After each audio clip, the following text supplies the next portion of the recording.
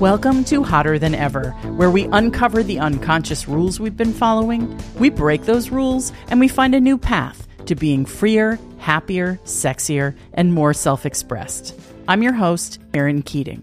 We have had a lot of new listeners from Apple Podcasts this week. Welcome, welcome, welcome. I'm so happy you're here. If you found us some other way, I'm happy you're here. If you have been a listener since the beginning, I'm happy you're here. I'm just so fucking happy you're here. Today, I want to talk about caring what other people think of you. We all care about what other people think of us.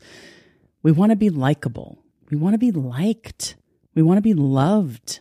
And so we do a lot of things so that people will like us. We don't just walk around in the world being our unvarnished selves. We work hard at social niceties and thoughtfulness, and especially women, I think we really work hard to grease the wheels of social interaction so that people will think we're good, so that people will think, well, that's a nice person. Well, I like that person. And there's nothing wrong with that. But I do think sometimes we twist ourselves into knots and we live inauthentically in order to get that outcome, in order to get people to like us. And sometimes we settle for being liked but not really known. I think a lot of people settle for being approvable, for being someone that people wouldn't mind having around. I think we try hard not to let our rough edges show or to say the things that we're actually really thinking, that we may lack the diplomacy in the moment to say in a way that would be socially acceptable, right? And the question is, would you rather be liked and approved of and deemed, oh, that's a nice person, by most people? Or would you prefer to be seen and known and adored by the people who really, really get you? As it is really scary to be seen, right? We are afraid of people judging us. We are afraid of being cast out of the village. We want to be part of, we want to be approvable, included. And yet, if you're not really seen, you're invisible. If you don't let people really see and know you, you may be approved of, you may walk around with all the check marks, but you're not known to people. And they can't actually see the truth of who you are. And in reality, you don't like everyone, right? They're just people that you don't like. Why should everyone like you? Not everyone is going to like you because not every person is your person. And not every group is your group. And not every place is your place. But there are some people who really are your people. And you know them when you see them. And you connect with them when you read something that they wrote or hear something that they said or see something that they made. And you go, oh, yes. You get that nod of recognition and you go, God, I love that person. Oh, I love that person. You may never have met them, but I love that person. What reaction would you prefer when your name comes up in conversation? There's a room full of people who have a consensus and they say, yeah, that person. Yeah, I know that person. Yeah, I think that they're really nice. I think, yeah, they're nice. They're a nice person. Or would you rather have a handful of people in that room say, oh my God, I love that person. I think that person is so awesome. And here are some specific things about them that I really fucking adore. I think I've changed camps. I think I used to be in the everyone needs to like me camp. When I was a young person, starting in my preteen years, all the way through my 20s, I was an actor. And I really couldn't wait to get on stage. And I couldn't wait to get on stage because I really desperately wanted to be seen. And I really wanted to be approved of. And I really wanted the applause. And I wanted people to acknowledge me and say, look, there she is. Isn't she great? Even if what I was doing up there was reciting somebody else's words. Even if what I was doing up there wasn't the truth of who I was, or it was a presentation version, right? Or it was a character version of who I was. And I think the more I came to know and like myself, and this comes with age, the more I came to know and like myself, the less I needed that applause. The less I needed to be approved of publicly by a lot of people. Now, Erin, you're a podcaster. Apparently, I'm a podcaster now. And my motivation is very, very different. My motivation is to connect with the people who get it and who want to hear what I want to talk about and who's going to benefit from the kinds of conversations that we're having. And if I only do things and say things that make people like me, I'm fucking doing it wrong. I hope you like me, but if you don't, that's fine. I think that's a benefit of age. I really don't need, and I suspect you don't either, the approval of everyone I come across. My self-esteem, and hopefully yours, is not dependent on being liked by everyone. Because some people will never understand you. Some people will never get where you're coming from. And some people will intuitively get you, will intuitively like you, and those are the people you should run towards. You know who else wants everyone to like them? Politicians. Do you know why everyone hates politicians? Because you have to dissemble. You have to be fake in order to convince every single person from whatever background that you're awesome, that you're great, that you're going to really stand for what they believe in. You know what? I stand for what you believe in. I stand for what you believe in. And I stand for what else that other guy believes in. Do you? I prefer somebody who's going to be polarizing, who's going to say what they really think and feel. I love it when someone speaks from their heart. And then I know this person's for me. Or, yeah, no, this person is not for me. But most of the time, we think people are thinking about us, right? We walk into a room, we walk into a party, and we think, oh God, it's going to be so awkward, and I don't know anybody here, and they're going to notice that I'm standing by the buffet table just eating these little crudités that aren't even very good. Oh gosh, I'm so awkward. Who should I talk to? I don't know anyone. Oh, I kind of know that person, but we don't really, it'd be so uncomfortable to go talk to them. You think people are looking at you and thinking about you, but the truth is they're not. They're not thinking about you. They're not looking at you. And there is incredible freedom in that knowledge. You know what people are thinking about? They're thinking about themselves. Most of the time, we are thinking about ourselves. And other people come into our lives and get our attention, and then we go, oh, right, you. Oh, hi. Hi. But for the most part, you're not as interesting to them as you are to yourself, right? You're thinking about you and your own situation, and they're thinking about themselves and their own situation. And then in an ideal world, we connect. We connect. We break through our self-centered bubbles and we connect with one another.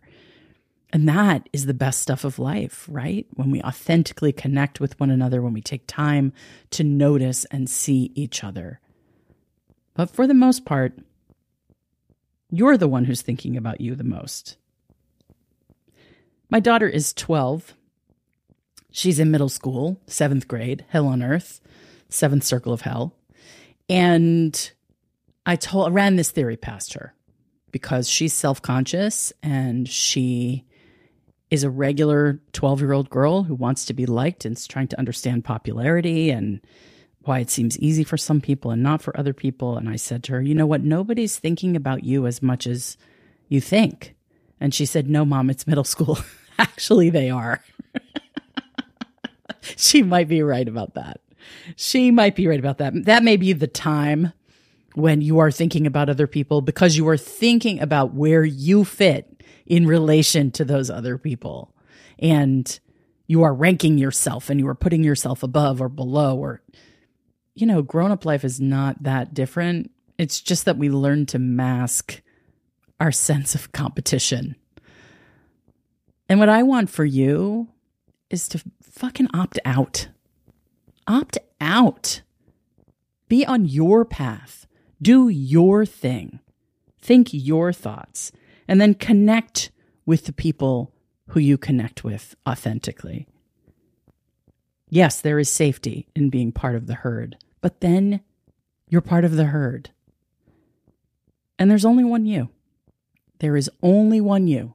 There's only one person in the world who has the unique combination of gifts and talents and flaws and sense of humor and charm and style that you have, and that's you. And your job on this planet, I do believe, your job on this planet is to be the best version of you and to discover your talents and your gifts and your uniqueness and to share that with the world. There was a time in my life when I worked as a writer for technology companies. That was how I made a living in my 20s while I was trying to figure out my artistic self and writing and directing and doing these things in downtown New York that felt very DIY and punk rock and authentic to me. But during the day, to make a living, I wrote for technology companies. And I found myself at one point at a conference in Little Rock, Arkansas. I was working for a woman who did marketing using data based on this one company's database of information. Don't ask. It's boring as fuck. It was boring then. It's boring now. I'm so bored I don't even want to talk about it. But I think it is a good example for this topic. I was making nice with a bunch of good old boys. And I think I came off as a super friendly and sweet young woman. And I was talking to this guy. He was about my age, in his late 20s. And he said, you know what? I just love the good old boys network. You meet someone, you go play golf together, you make a deal, you have a drink, you have a cigar, and that's how you do business. And it's really amazing and so great, and life is sweet. And I thought to myself, I'm a Jewish girl from Baltimore. I'm an artist. I'm a fucking weirdo.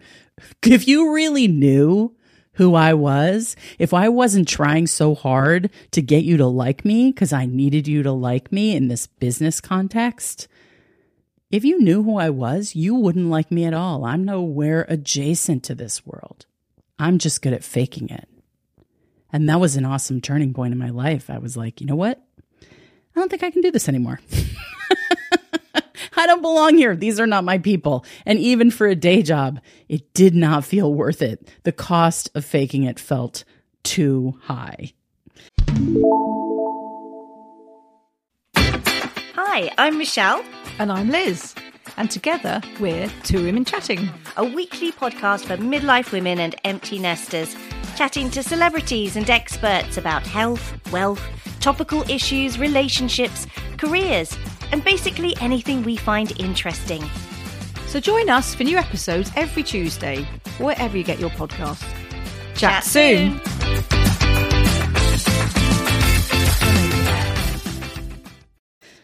I was very into punk rock as a teenager. And there was a band called Corrosion of Conformity.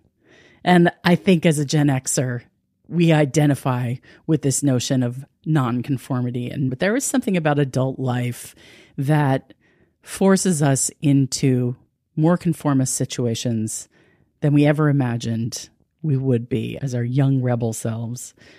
Because the reality of adult life is you sometimes go along to get along.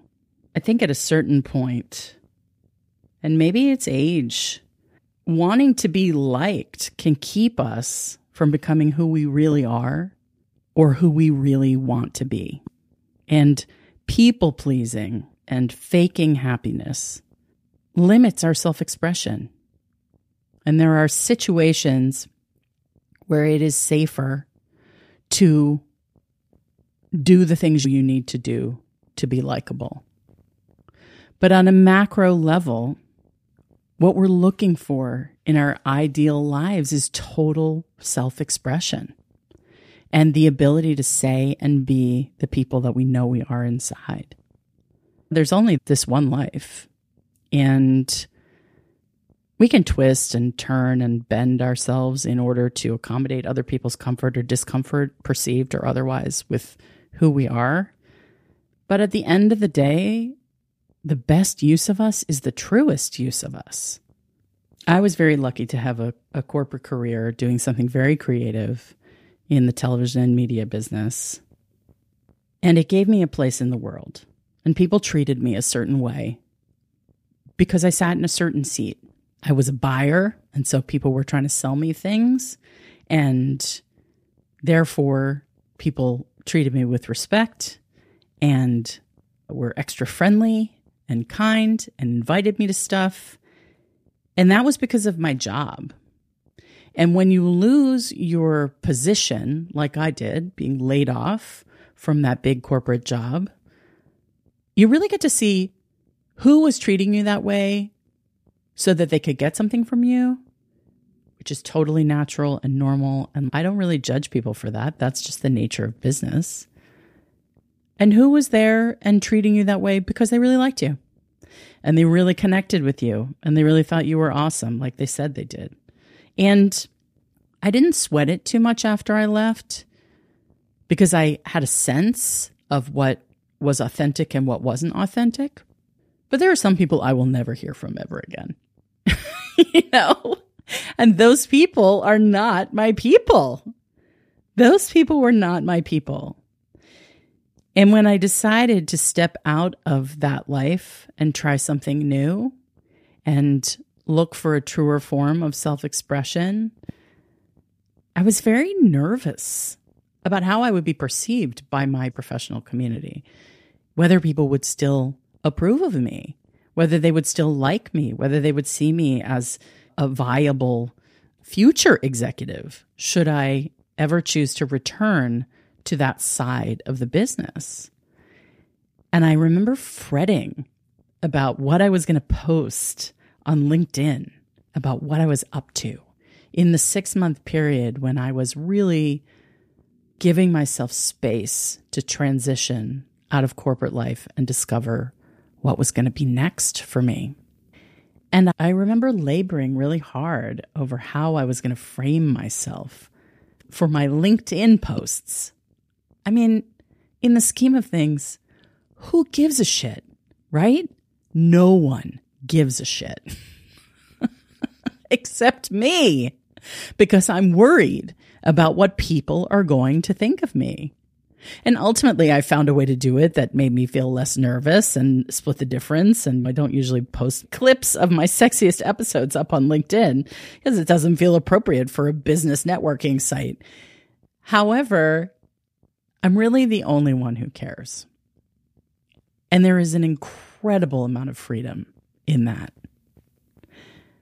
When artists would come to me with their material that they've written, their pilot scripts or their short films, and especially early career artists, they would be so nervous about, oh, well, what kind of impression is this going to make? And just really wrapped up in what other people's perceptions were going to be of them and whether this would be the thing that was really going to make their career.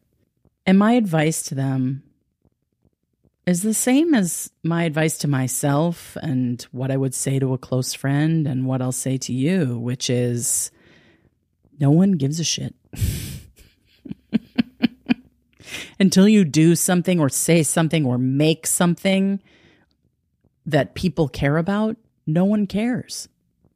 So your only job is to go and do the work that you believe in, to go and make the thing you want to make, to go and be the person and live the life you want to live. And if you make something or do something or say something that resonates with someone else in that beautiful moment of connection at the cocktail party or wherever you happen to be at the interview. If you happen to make the right connection and someone resonates with what you said or what you did, then that is authentic and that is real and that is being liked. Wouldn't you rather be a magnet for the people who really get you, who really want to be around your energy, who think what you are is special and awesome, who are attracted to what you are and who you are authentically because you put that out into the world unapologetically? Wouldn't you rather be loved and appreciated for being that person than generally thought of as like likable and pretty good by a whole lot of people who could sort of take or leave you? That's my point of view today, that your job is to be the best version of you that you authentically are, to express your truth, to say the things you want to say. I'm not talking about being an asshole or being combative or putting other people down or saying, well, if you aren't like me, then you're no good. This isn't about that. This is about being the you that you really are inside, as opposed to shape-shifting yourself into someone who you're not in order to gain the approval of people who you may or may not like. You do you. You do you 100%, and your life will be full of people who really care about you, who really see you. You will not be invisible. You will be known. And maybe parts of you will be known that are uncomfortable for other people to see. Maybe you want to be a married mother of two with a perfect career and all the status that comes with that position in society. I wanted to be that. I'm so much happier not being that, because what that took cost me so much. And what it takes to be myself is just a little bit more courage. You have that courage. Everyone does. Actors get reviewed, right? Artists, there are reviews of their work, and they're published really widely. And everybody has an opinion about everything everyone makes once someone is successful and has put stuff out there into the world. And you have to make a policy as a creative person about whether or not you're going to read your reviews, because we have a negativity bias, right? What we have inbuilt is a danger alert where someone says something critical and you go, oh, okay, well, maybe I am XYZ that they say I am. Oh, maybe I am too old for this. Or maybe I am, past my prime. Oh my God, maybe I am all these critical things that people say about me. We have a negativity bias that developed when we needed to be oriented towards our own literal survival in the world, where our genetic code got imprinted to take the negative things more seriously than the positive things. What we need to do as people in the world in 2023 is cultivate a positivity bias, where we hear the positive things that people say so much louder than the criticism, where we work really hard on how we talk to ourselves about ourselves and what is possible for ourselves, so that we are approaching the world with a positive energy that will attract the right people and things and situations and dynamics into our lives, and will repel the people and things and situations from us that are not for us. Work on your positivity bias. Work on telling yourself all kinds of positive things about yourself. Work on caring what you think of yourself more than what you care about other people think of you. I guarantee it's a life changer. That's my thought for today. Thanks for listening to Hotter Than Ever. I want to hear from you. DM us on social media and share your thoughts about likability and authenticity at Hotter Than Ever Pod on Instagram, Facebook, TikTok, YouTube. We are everywhere, my friends. We may even share your message on the show. While you're at it, please follow the show on whatever platform you're listening to right now. Check that little check mark and you will get new episodes in your feed every Thursday morning. Tell your friends about it and rate and review us on Apple Podcasts. Hotter Than Ever is produced by Erica Gerard and Podkit Productions. Our interim associate producer is Melody Carey. Music is by Chris Keating, with vocals by Isa Fernandez. Come back next week. You are so fucking hot. I see that inner confidence radiating out of you. And I like you. I really fucking like you. I'm not faking it.